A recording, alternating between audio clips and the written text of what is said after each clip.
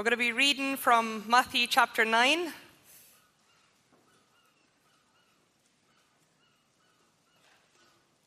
Matthew chapter 9, verses 1 to 13. Jesus stepped into a boat, crossed over, and came to his own town.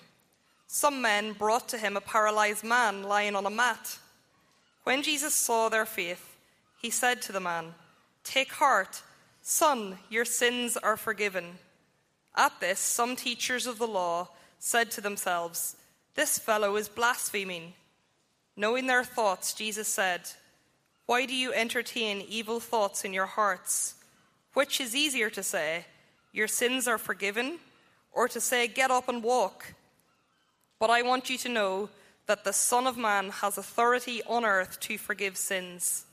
So he said to the paralyzed man, "Get up, take your mat and go home." Then the man got up and went home.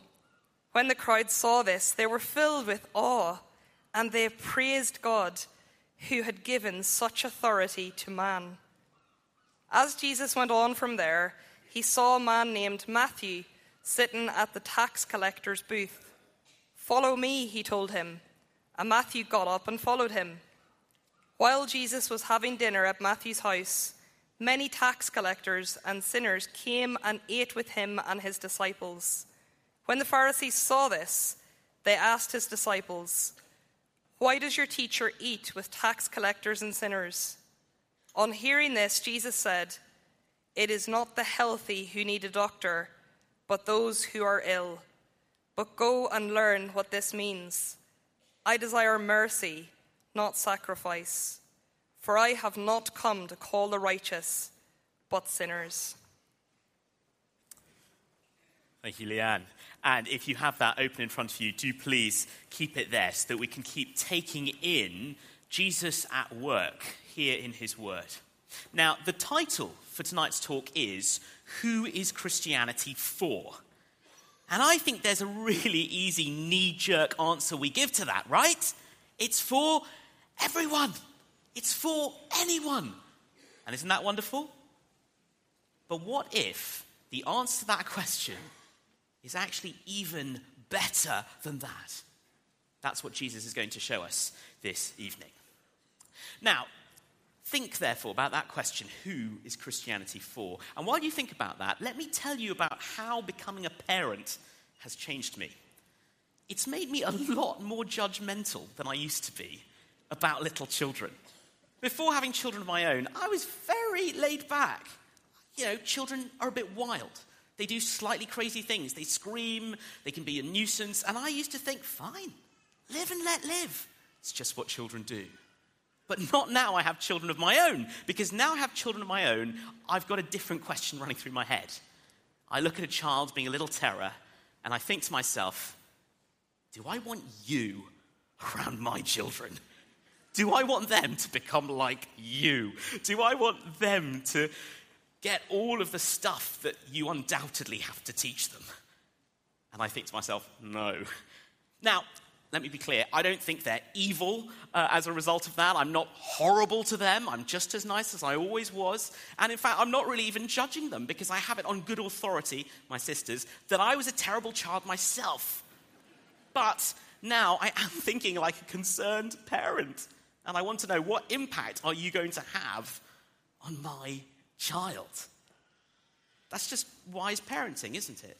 Maybe that's the way you feel about your own children. Or maybe you're here as a child and you know that's how your parents feel about some of your friends. Now, there is something wise about that, because we're very impressionable, especially when we're young. We can't help learning from the people we choose to surround ourselves with. And you think of Bible verses like Psalm 1:1. Blessed is the one who does not walk in the way of the wicked. Blessed is the one who's not standing in the way of sinners or sitting in the company of mockers. Or 1 Corinthians 15:33. Do not be misled, Paul says. Bad company corrupts good character. So there's good wisdom in that. When I care about who my children spend time with, I'm just trying to be a good father. And yet, do you know, that's not what the best father chose to do. Because what would have happened if God looked at us and said, do I want you around my son? What if he'd done that? If he had, we would have been lost. We can be so thankful that even if a good father tries to make that kind of discerning judgment, the best father didn't. We were the ones who benefited. And if we don't understand that, if we can't see that, then we won't get what Jesus is doing, either in our passage or in the world today, and we won't get what he's offering either. Who is Christianity for? The answer isn't just anyone, everyone. It's much better than that. It's for sinners. That's what we're going to see in these verses. It's for sinners. Matthew puts together these two scenes to make one point, one big point, and it's this. Jesus has come to forgive sinners, and he loves doing it. He's come to forgive sinners, and he loves doing it. And as we look at the first scene, what it will show us is that that is Jesus' priority.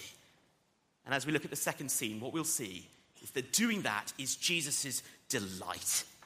So, first scene, it's Jesus' priority. There in verse 1, Jesus is crossing the lake. Again, he's on the move, like we heard last night from Ellie. He was rejected by the people of Gadara. He comes back to the other side, back to his own town. And then have a look at verse 2. Some men brought to him a paralyzed man lying on a mat. When Jesus saw their faith, he said to the man, "Take heart, son. Your sins are forgiven." Now, this miracle is quite familiar to us, so maybe you're thinking to yourself, hang on, there's a lot missing in that verse, isn't there? A lot. What happened to the roof? They couldn't get in because the house was crowded, remember? What happened to the fact they had to literally dig through the roof to lower the man in? Where did all that go? Look down again, it's not even a footnote. Why did Matthew leave that out? How could Matthew leave out the drama of the roof and the tiles and all of that? Well, Matthew leaves it out because there's an even greater drama going on here than all of that with the digging and the tiles. And Matthew wants to focus us on that. And so verse 2 is a miracle of compression as Matthew puts the spotlight on Jesus and all he's doing. He wants to peel away anything else that could distract us so that we can see Jesus and his compassion, the way he sees their faith, the way he speaks, courage and kindness. Take heart, son, your sins are forgiven. And above all, how he does the first and best thing he can do for this man by forgiving his sin. Matthew cuts to the chase because he wants us to see Jesus' priority is forgiving this man's sin, and therefore meeting his deepest need. Not just the visible need, but the deepest need there is. Sins forgiven, like we were singing about earlier. So let's just join the dots on that. If that's what Jesus can do, who must he be? And so immediately we see a reaction. Have a look at verse 3. At this, some of the teachers of the law said to themselves, "This fellow is blaspheming." There's a logic in what they're saying. Sin is ultimately against God. And so forgiving sin is something only God can do. And therefore, Jesus is blaspheming. Looks logical. The truth is, it's only blasphemy if you don't really know who Jesus is. And so in this encounter, he wants to show them that his identity is big enough to explain his activity. Have a look at verse 4. Knowing their thoughts, Jesus said, "Why do you entertain evil thoughts in your hearts?" That must have been a terrifying thing. To be thinking one thing and then have it named by Jesus in that moment. But of course, just like he knows the paralytic's deepest needs, he also knows the thoughts of their hearts, and he challenges them on it. Verse 5. Which is easier, to say, "Your sins are forgiven," or to say, "Get up and walk"? See, Jesus is drawing the question of authority out into the open with this question. Because the thing is, if you are a fraud, if you're making it all up, then it might actually be safe to talk about trying to forgive people's sins, because sin is by and large an invisible reality, especially in a paralyzed man. And so nobody would be able to tell whether you could do it or not. But if you say to a paralyzed man, get up, there's really only two ways that can go, isn't there? Either nothing happens and you have the most awkward moment in history, or Jesus says, get up, and the man does. And you see that his words work. And Jesus wants to leave zero ambiguity about that. Verse 6, but I want you to know that the Son of Man has authority on earth to forgive sins. And so he says, get up. And verse 7, then the man got up and went home. And of course, verse 8, the crowd were amazed at this authority. Jesus shows that he does have the authority to forgive sins. And because sin is the root cause of all the brokenness in our world, that means Jesus has authority to put all things right. And one day, that is what he will use his authority to do. All things one day, at his command, will be set free from what Paul calls bondage to decay in Romans chapter 8. Perhaps tonight you're listening to this and you find yourself in agony and anguish, either of body or mind or soul, but you are trusting Jesus. Take heart, sister, brother. He has done for you already the first and best thing he knows to do. He has forgiven your sins. And as surely as this man gets up, he will one day release you from that agony. He will. Just you wait. There will be cosmic restoration. But it all begins here. It all begins with the forgiveness of sins. And when Jesus talks about having authority on earth to forgive sins, he doesn't mean, well, I can do it here, but I would struggle on Mars, so don't let too many billionaires get up there. He isn't saying that at all. He's saying the power to forgive, which belongs to heaven and seems so remote from us in our wrongdoing. That power, that authority has come down, right down to you. To you. He has that authority. The forgiving power of God is unleashed in Jesus. And he loves to exercise it. Forgiving sins is Jesus' priority. He has that authority. This is what it looks like when Jesus uses that authority. I thought it was so helpful a few nights ago when Ellie was talking about how Jesus uses his authority. Just think about that again, looking at this passage. So often, we use authority to crush others and put them down so that we can be lifted up. Or we use our authority to cover up and conceal. People in charge say, trust me, just take my word for it. But just look at how Jesus uses his authority. Don't you love him? He never uses authority to burden or to coerce or to diminish, but to forgive and to heal and restore. He doesn't use it to cover up, but here, as he exercises his authority, he reveals himself and his agenda ever more clearly for everyone to see. That's what it looks like when he uses his authority. So often, people who aren't yet Christians are turned off by Jesus' authority claim because they know that if they become a Christian, they have to submit to his authority. They know that. But tragically, what they don't seem to know is how Jesus will use his authority in their lives. He'll use it like this. He'll use it like this to set you free, to forgive you, to restore you. Submit to his authority, and this is how he will use it.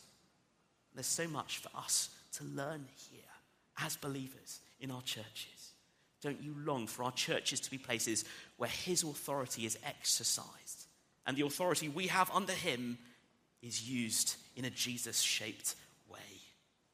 Jesus has come to forgive sinners, and it's his priority.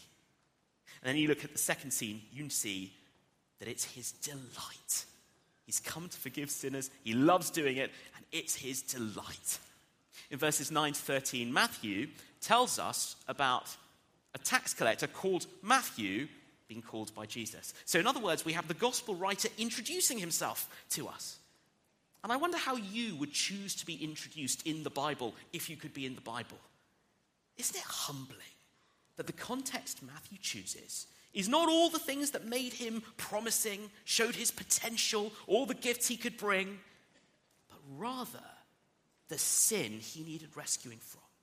He wants the world to know that even though he is an apostle, even though he had the privilege of being with Jesus, seeing the most amazing things, it all began for him just as it does for us, with being called out of the mess he had made of his life. I think it's a beautiful way to introduce yourself. So humble. Now, Matthew also, in writing this passage this way, wants us to read these two scenes together. He wants us to see how each one makes sense of the other. And here's how that's working. So in the first scene, you could see the paralyzed man's paralysis, but you couldn't see his sin. That wasn't visible as he was lying on the mat. But you see, with Matthew, it's the other way round. His sin was very visible because he was a tax collector. He was colluding with the oppressive Roman Empire, probably on the take. He was a sinner and everyone knew it. His sin was so visible. But his paralysis wasn't. That inner paralysis that kept him at the tax collector's booth. And so I think we're meant to see it as equally miraculous that both men get up. Do you notice that? Amazing that the paralyzed man gets up from his mat to walk home. But also verse 9, amazing that Matthew gets up from his tax collector's booth and leaves behind life as he'd known it, so that he can follow Jesus and go with him. And beautifully, Matthew makes a point of recording that both men got to go home. That's what it looks like when Jesus is at work. Both men experienced his restoration, and both of these are offered in these passages so we can read them together. And for Matthew, going home with Jesus meant instant table fellowship. He leaves the tax collector's booth, and the very next thing we find him doing is sitting at the table of the Lord. It is that immediate and straightforward. Forgiveness from Jesus means instant table fellowship, which is so brilliant because it means that when Jesus forgives us, he doesn't just call us away from our sins and then leave us with a blank. He's calling us away from the thing that ruins us so that we can come and be with the one who truly satisfies, truly nourishes. That's why there's a feast. That's why there's a celebration in this passage. Verse 10. While Jesus was having dinner at Matthew's house, many tax collectors and sinners came and ate with him and his disciples. And isn't Jesus the most amazing combination in this passage? He brings together two things that feel like opposites to us. He's incredibly honest about sin. He talks about it up front. He sees it when no one else can in this paralyzed man. And at the same time, he's so attractive to sinners. These tax collectors are coming. These sinners are coming. And for some reason, they are drawn to Jesus. They can relax around Jesus. And he wants to sit and eat with them. To eat with him and his disciples. Wouldn't it be amazing if today Jesus and his disciples were still the best people for sinners to eat with? Wouldn't that be amazing? But sadly, more often, I'm afraid, we're verse 11 than we are verse 10, where the Pharisees scandalized by what we can see. Verse 11, when the Pharisees saw this, they asked his disciples, "Why does your teacher eat with tax collectors and sinners?" So often, we are disgusted by what we see, the same way the Pharisees are. So often, that's what sinners outside think they'll discover when they come into our churches. And the Pharisees are scandalized. They can't see in Jesus what the tax collectors and sinners are seeing. They're disgusted. Why would Jesus risk his reputation? Why eat with them?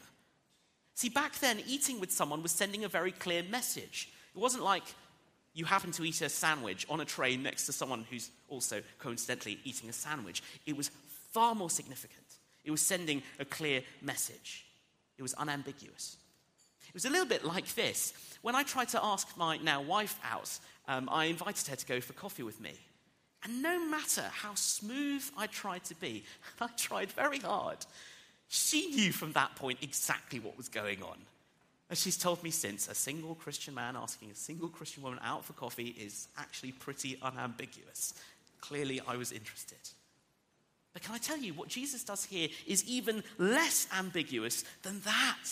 By eating with these people, Jesus was saying, I am for them. I want them near me. I'm interested in them. Jesus has come to forgive sinners. It's his priority and his delight. It's what Jesus loved doing, even though the Pharisees hated it. And so Jesus says this, verse 12. On hearing this, Jesus said, it is not the healthy who need a doctor, but those who are ill. So in a way, maybe stop thinking about concerned parents trying to keep their children from the wrong kind of friend, and think instead of a doctor treating patients in need. That's what's going on in this scene. That's why Jesus is gathering them around him. And notice, Jesus is not saying, I wholeheartedly approve and endorse everything these people are doing. In fact, he says something quite offensive by saying he's come as a doctor for the sick. He's saying, everyone here is sick, and I am the one who's come to help. But that's why he can be honest about sin and attractive to sinners at the same time. Because those two things go together if you're a good doctor. Clarity about the problem and care for the patient are two sides of the same coin. You can't have one without the other. And that makes a difference. If you were to come up to me afterwards and say, in your humble opinion, you think I could lose some weight, I would be offended by that. And maybe my face would show it too.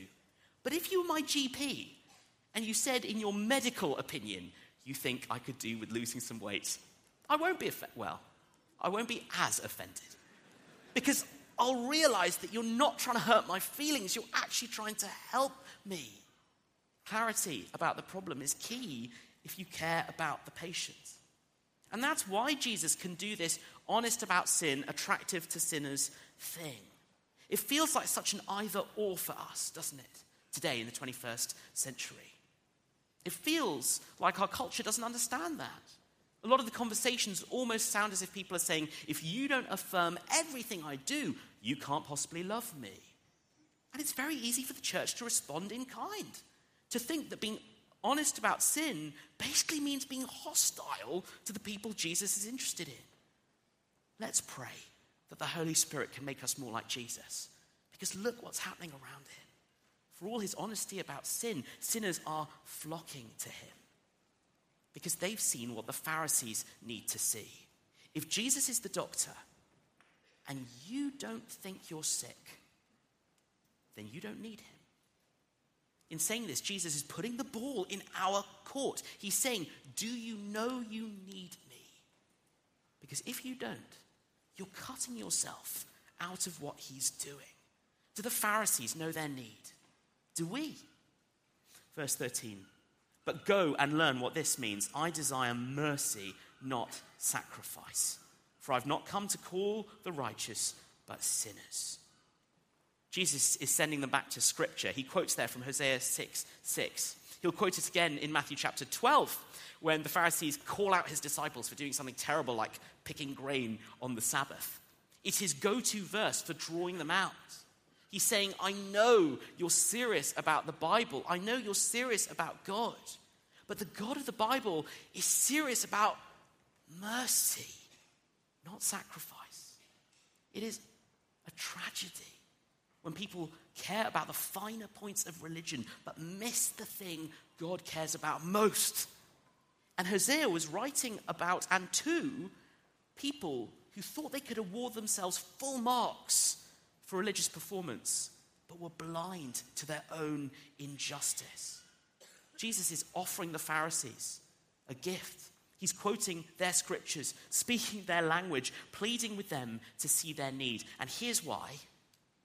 Because the moment they can recognize their own sin before God, they will discover that mercy isn't just something God wants them to show, it's something he wants to show to them. The moment we acknowledge our sin to God, we discover he longs to show mercy to us. See, with the Pharisees, with us, holiness feels very fragile, doesn't it? It's like holding a lit matchstick in the middle of a choppy ocean. It feels like it could go out any moment. But it's not like that with Jesus. See, with Jesus, holiness isn't the thing that's fragile and under threat. Sin is. Because he's not another sick person in the room. He's the doctor with the ability and the authority to deal with our deepest needs. Jesus has come to forgive sinners, and he loves doing it. It's his priority, and it's his delight. He wants to show mercy, and he will, in the most costly way. Go back to that question from verse 5. Which is easier to say? And in that moment, it seems like the easiest thing is to say your sins are forgiven, because you could say it and get away with it. But keep going through the gospel, and you realize, compared to what Jesus will have to do to forgive our sins, it is much easier to tell a paralytic to get up and walk. Looks so easy in chapter 9 to say your sins are forgiven. Travel with Jesus to chapter 27, and you see that authority to forgive sins is anchored in a moment of costly, beautiful sacrifice in his death on the cross. And as Jesus dies, that is the ultimate moment of honesty about sin. Because in that moment on the cross, Jesus shows exactly what sin does. How it hurls everything back at its maker. How it rejects him with such ugliness. And at the same time, Jesus' death on the cross is the ultimate moment of attractiveness to sinners. Because there we see Jesus dying for us. There we see him saying, I have gone here for you because I love you this much. This is how far I will go to have you. That's what he shows us in his death on the cross. Who is Christianity for? So easy to parrot that knee-jerk answer. Anyone, everyone. But the answer the passage gives us is even better than that. It's for sinners. It's for sinners. Now you see, if Christianity was just for anyone, everyone, that would be quite bland. That would be quite beige, to be honest. But because it's for sinners, there's something wonderful going on here. It means that God's love for you is specifically drawn to you at your very worst. That the things that you have done and that you do, that you hate, that you would hide from everyone, that you don't want anyone ever to see because they would drive them away. Those things are known to Jesus, and they do not drive him away. They will not drive him away because his love has come for sinners. Not even the worst thing about you will turn Jesus off you. He knows all of it, and he still loves you. That is good news tonight if you have never trusted Jesus yourself. Please do. Come up afterwards. It's so easy. If you're here in the tent, you don't even have to leave without it. You don't have to leave Keswick. In fact, you could do it right where you are, just by saying to him, Lord, I am sorry for these sins you see that I know are wrong. Thank you that you died for me to welcome me. Please make me yours. Simple as that. Don't delay. Stop listening at this point and do it if you really need to. But you know, it's not just good news for people who've never heard it before. It's also good news for us believers. Sometimes people say we shouldn't identify ourselves as sinners because if we've died with Jesus, we're raised with him and we're no longer identified by that. And that's getting at a very real truth. But here's the thing. This side of heaven, temptation still comes. The old self is still at work to draw us away from God. And we still fail, don't we? Christian, you need to know that it is still Jesus' priority and delight to forgive you. He doesn't stop loving it. He keeps doing it and loves doing it. My prayer has been that looking at Jesus here will change us to see that as glorious and wonderful.